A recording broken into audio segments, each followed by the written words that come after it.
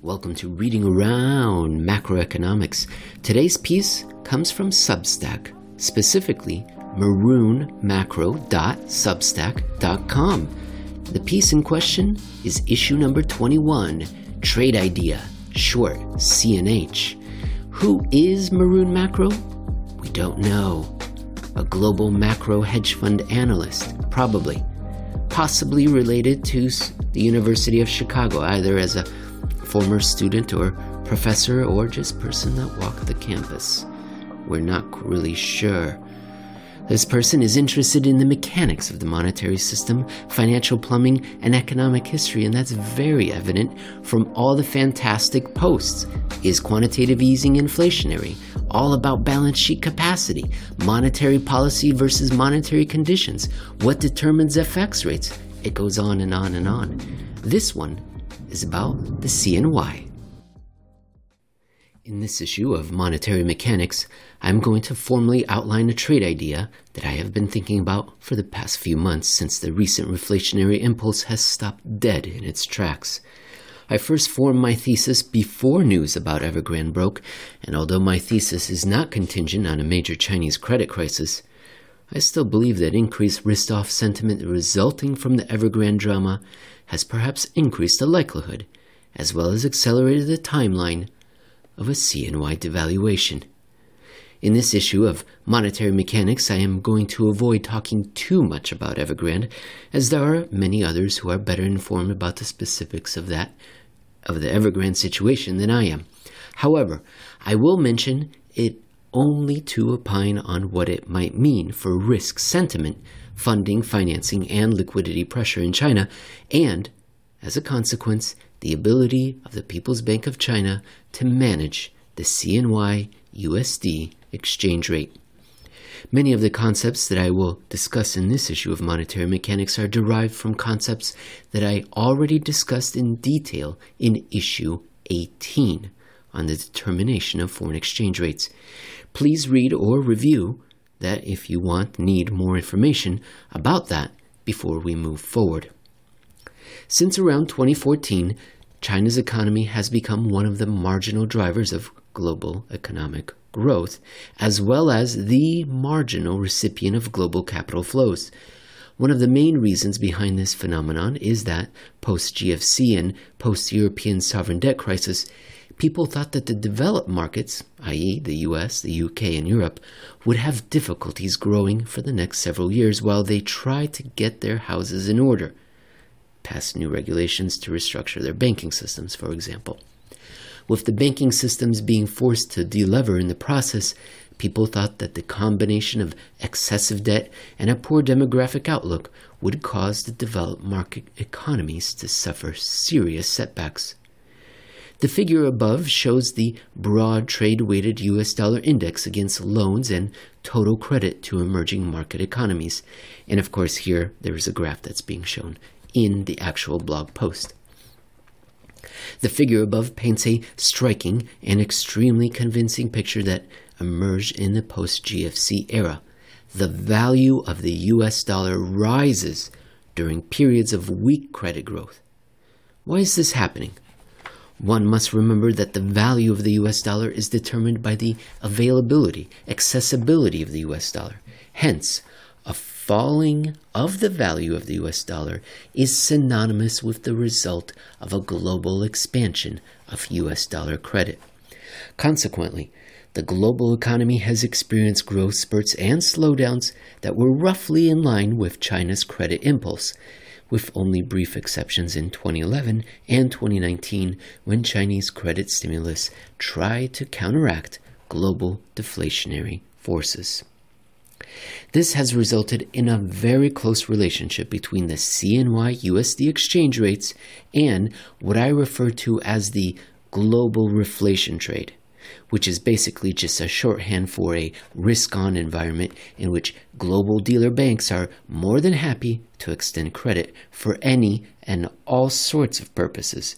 Global economic growth accelerates and inflation pressure starts to emerge, or people start to worry about inflation pressures.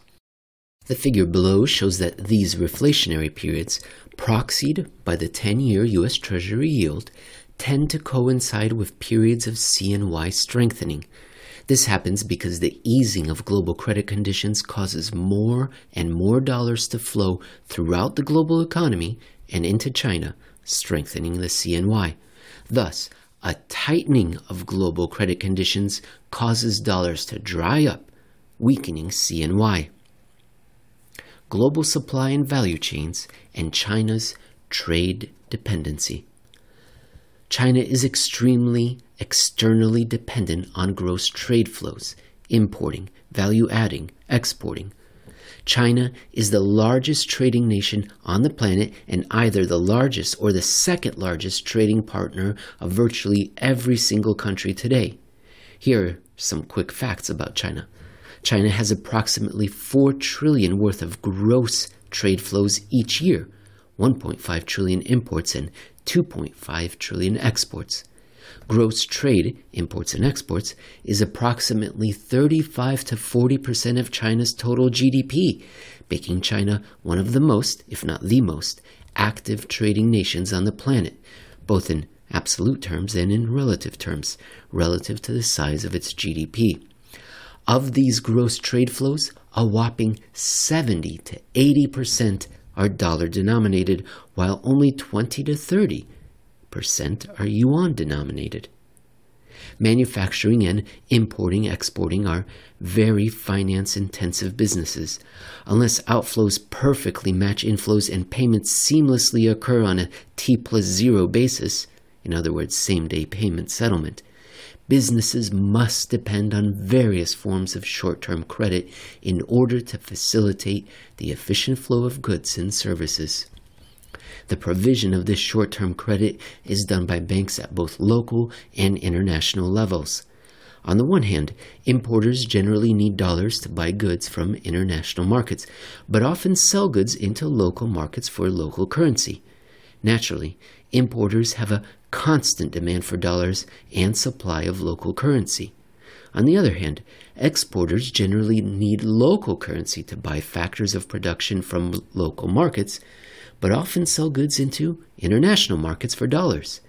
Naturally, exporters have a constant demand for local currency and a supply of dollars. While China has been trying to decrease its dependence on the dollar, its efforts have not been successful so far, evidenced by the large percentage of gross trade flows into and out of China that is still dollar-denominated.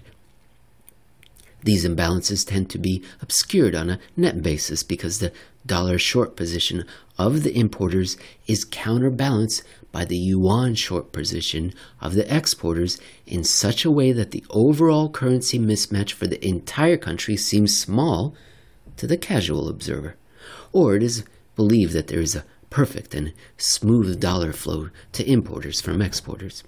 However, we have witnessed an example of this fallacy before, in issue 18 of Monetary Mechanics, in which European banks acquired dollar-denominated assets using U.S. money market fund wholesale funding and built up large gross positions that were eclipsed by a deceptively low and stable net exposure.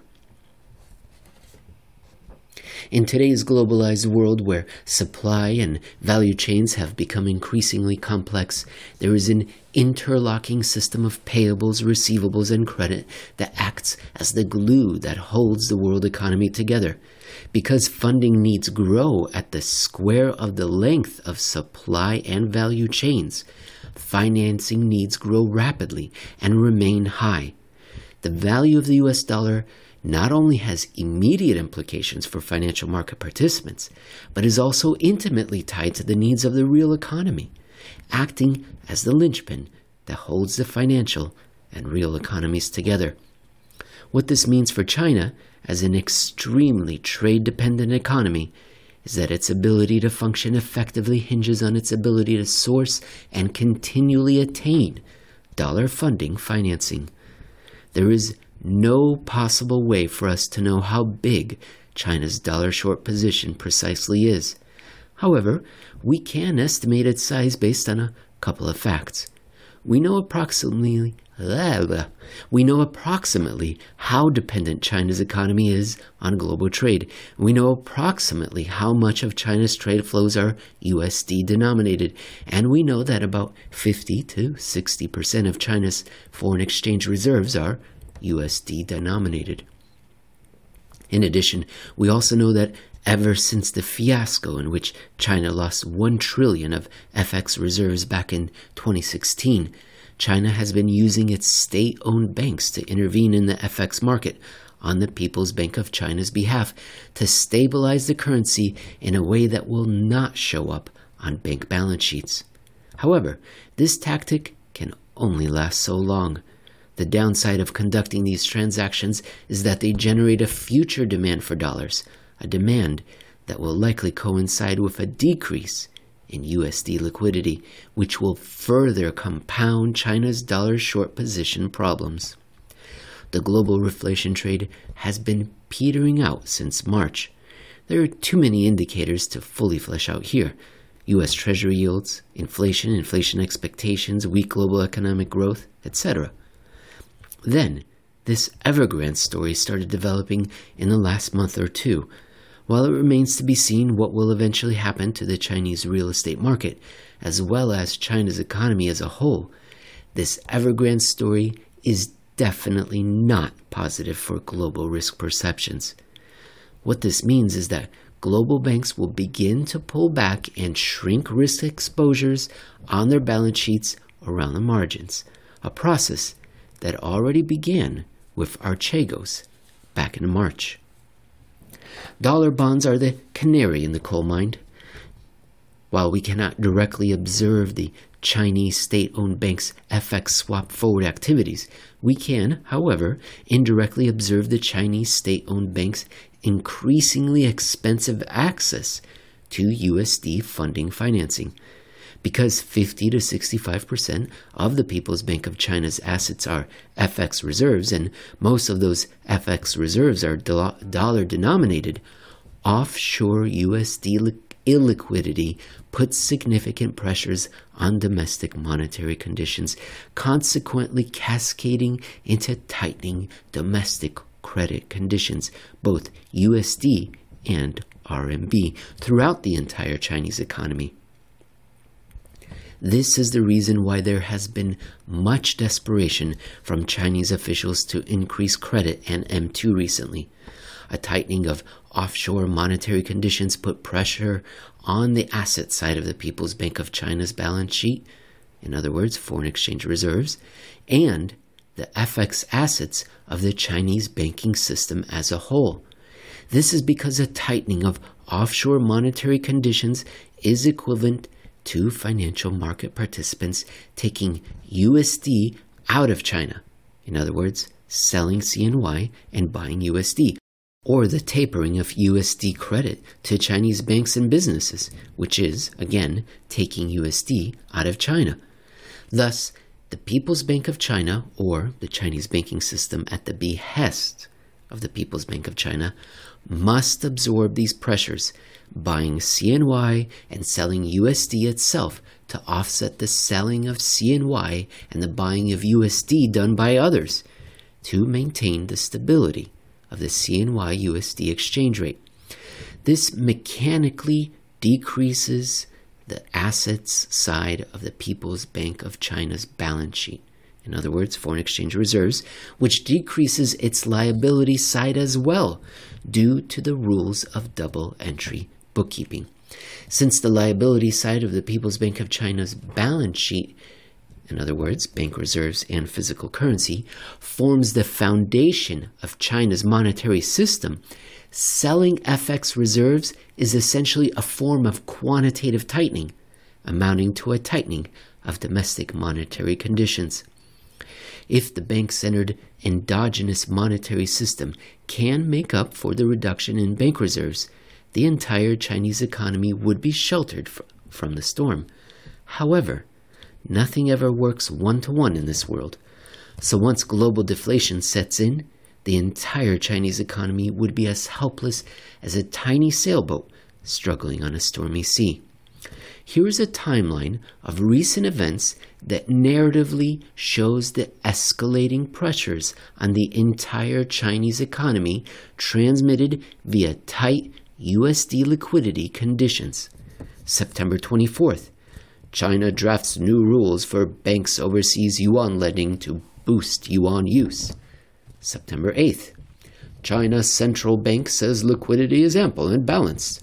The PBOC has adequate tools to smooth out periodic fluctuations in liquidity. The PBOC is fully capable of maintaining reasonably abundant supply. Ray Dalio says China opportunities can't be neglected. BlackRock initiates China government bonds with overweight.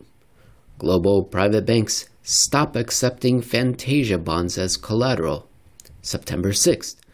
China's major state-owned banks seen buying U.S. dollars in onshore spot market late Friday. Sources. September 3rd. China to draw foreign investors into commodities futures trading. China will launch more futures contracts, including a shipping futures contract, and accelerate efforts to bring in more overseas investors to trade in its futures market, the State Council, or Cabinet, said on Friday. China will also establish an international yuan-denominated commodity futures market, it said in a statement on promoting trade and investment in its free trade zones. Evergrande bonds deemed worthless in Shanghai Exchange. Repo deals and deleted from Shenzhen Exchange. Repo deals. Bloomberg. September 2nd. China is dedicated to opening up its economy and welcomes global investment. August 30th. Exclusive.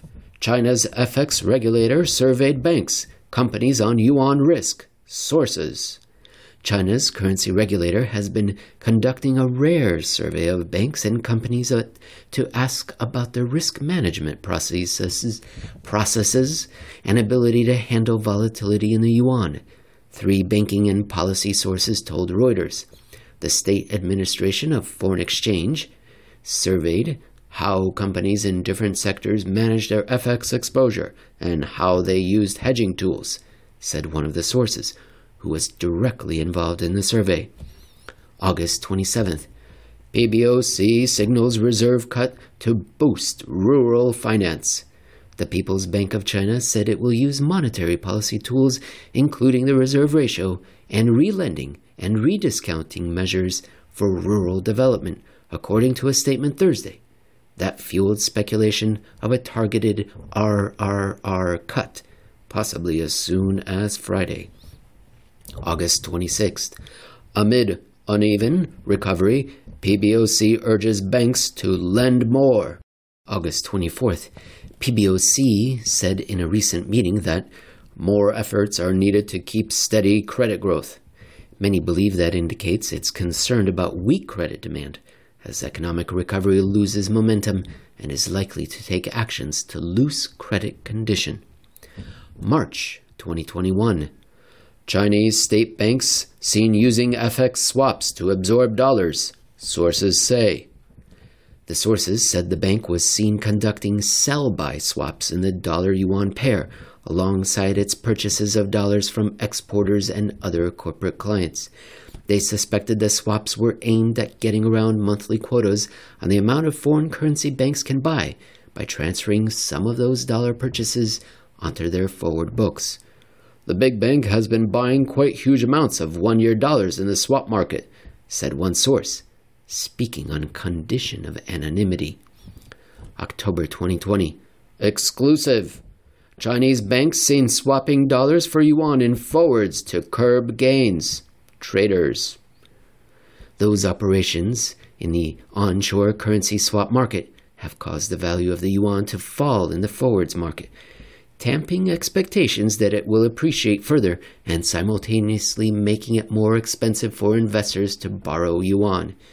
2 other traders told Reuters they saw big state banks buying dollars in the onshore spot market during the late-night trading sessions to effectively prevent the yuan from strengthening too fast. My recommendation is to buy 10 Delta USD CNH calls for March 2022. Within the last month, everyone and their mothers have been trying to encourage investors to move back into China. For example, Ray Dalio, BlackRock, etc. We know that China has cut its reserve requirement ratio, RRR, earlier this year and is attempting to boost credit and M2 growth, which it also did back in 2015-2016, this time with a Common Prosperity Campaign, the Chinese government's slogan for narrowing China's socioeconomic chasms. We understand the way central banking accounting works, and that 50 to 65% of the People's Bank of China's balance sheet are FX reserves, a large portion of which are dollar-denominated. We understand that global supply and value chains are very dependent on short-term credit, a very large portion of which is dollar-denominated. We understand that China is currently the largest and most active trading nation on the planet, with 4 trillion gross trade flows every year, only a negligible portion of which is yuan-denominated. We understand the way FX rates and flows work, and that the global reflation trade started rolling over 6 months ago. China's economic data also started falling off a cliff 1 to 2 months ago, and recent, rather negative, news headlines and stories regarding Evergrande and Huarong are going to scare dollar flows away from China. Consequently, all of the above demonstrate that things are beginning to look bad for CNY.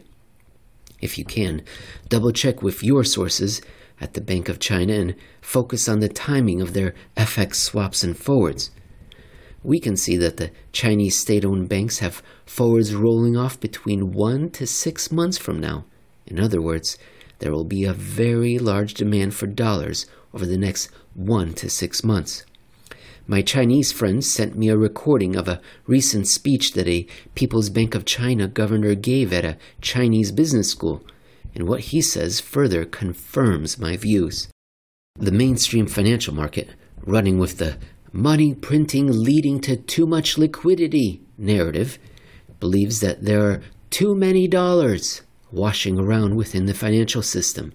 Zoltan Pozsar of Credit Suisse went on the Odd Lots podcast earlier this month, and what he says confirms the same. However, one can argue that he is not an expert on FX, as he focuses mostly on U.S. money markets. Moreover, one can argue that he is not as good at estimating the direction as he is explaining the plumbing, as he has been wrong on specific market calls before. One can argue that China's lagged balance of payments data confirms that the Chinese banking system accumulated significant USD assets up through Q1 to Q2, signifying that it has a large excess supply of USD assets. However, balance of payments data does not account for off-balance sheet activity. Moreover, the Q2 balance of payments data neither illustrates the petering out of the global reflation trade since March-April, nor illustrates the global reflation trade taking a hard turn in the downward direction in June-July. One can also argue that the People's Bank of China has a large enough stockpile of USTs that it can be used to defend the CNY. However, it already lost 1 trillion doing that back in 2016, and it has publicly stated that it does not want to do that again. So the People's Bank of China has been forcing the Chinese state-owned banks to do its dirty work for it instead through the FX swaps forward market. In a last-ditch attempt to defend the CNY, however, the People's Bank of China can go to the Federal Reserve to repo its USTs to try to weather temporary dollar shortages, as the Federal Reserve just made the Foreign and International Monetary Authority's repo facility permanent a month ago, perhaps in an intentional move. Excellent piece. Right now I'm reading The Asian Financial Crisis by Russell Napier, and I can hear the echoes of that book in this blog post. I also hear echoes of what Jeff Snyder is saying about the currency, and as well as what Daniel Want has said from Prerequisite Capital. So I'm thinking Maroon Macro is onto something from his own independent sources. Very interesting how lots of people are coming to similar conclusions. Now, I didn't do this blog post justice because how could I?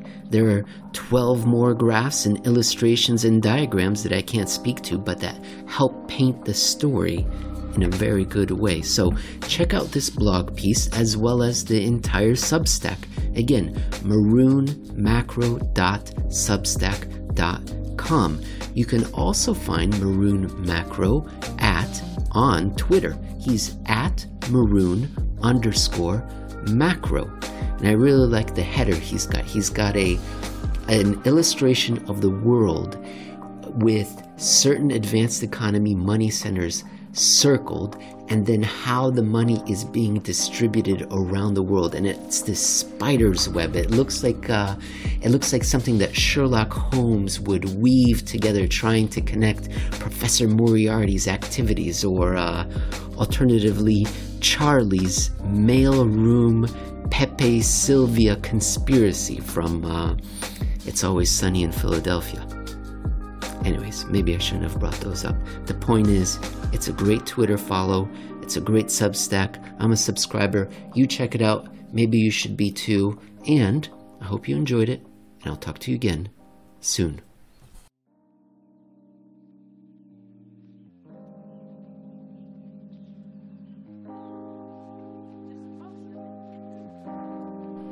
The information provided herein is for informational and educational purposes only. It should not be considered financial advice.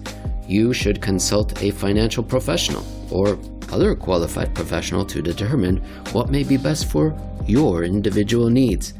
Monetary Mechanics does not make any guarantee or other promise that any results may be obtained from using the content herein. Ladies and gentlemen, no one should make any investment decision without first consulting his or her own financial advisor and conducting his or her own research and due diligence. Of course, don't forget that to the maximum extent permitted by law, Monetary Mechanics disclaims any and all liability in the event any information, commentary, analysis, opinions, advice, and/or recommendations prove to be inaccurate, incomplete, unreliable, or the result of any investment or other losses. Content contained or made available herein is not intended to and does not constitute investment advice, and your use of the information or materials contained is at your own risk.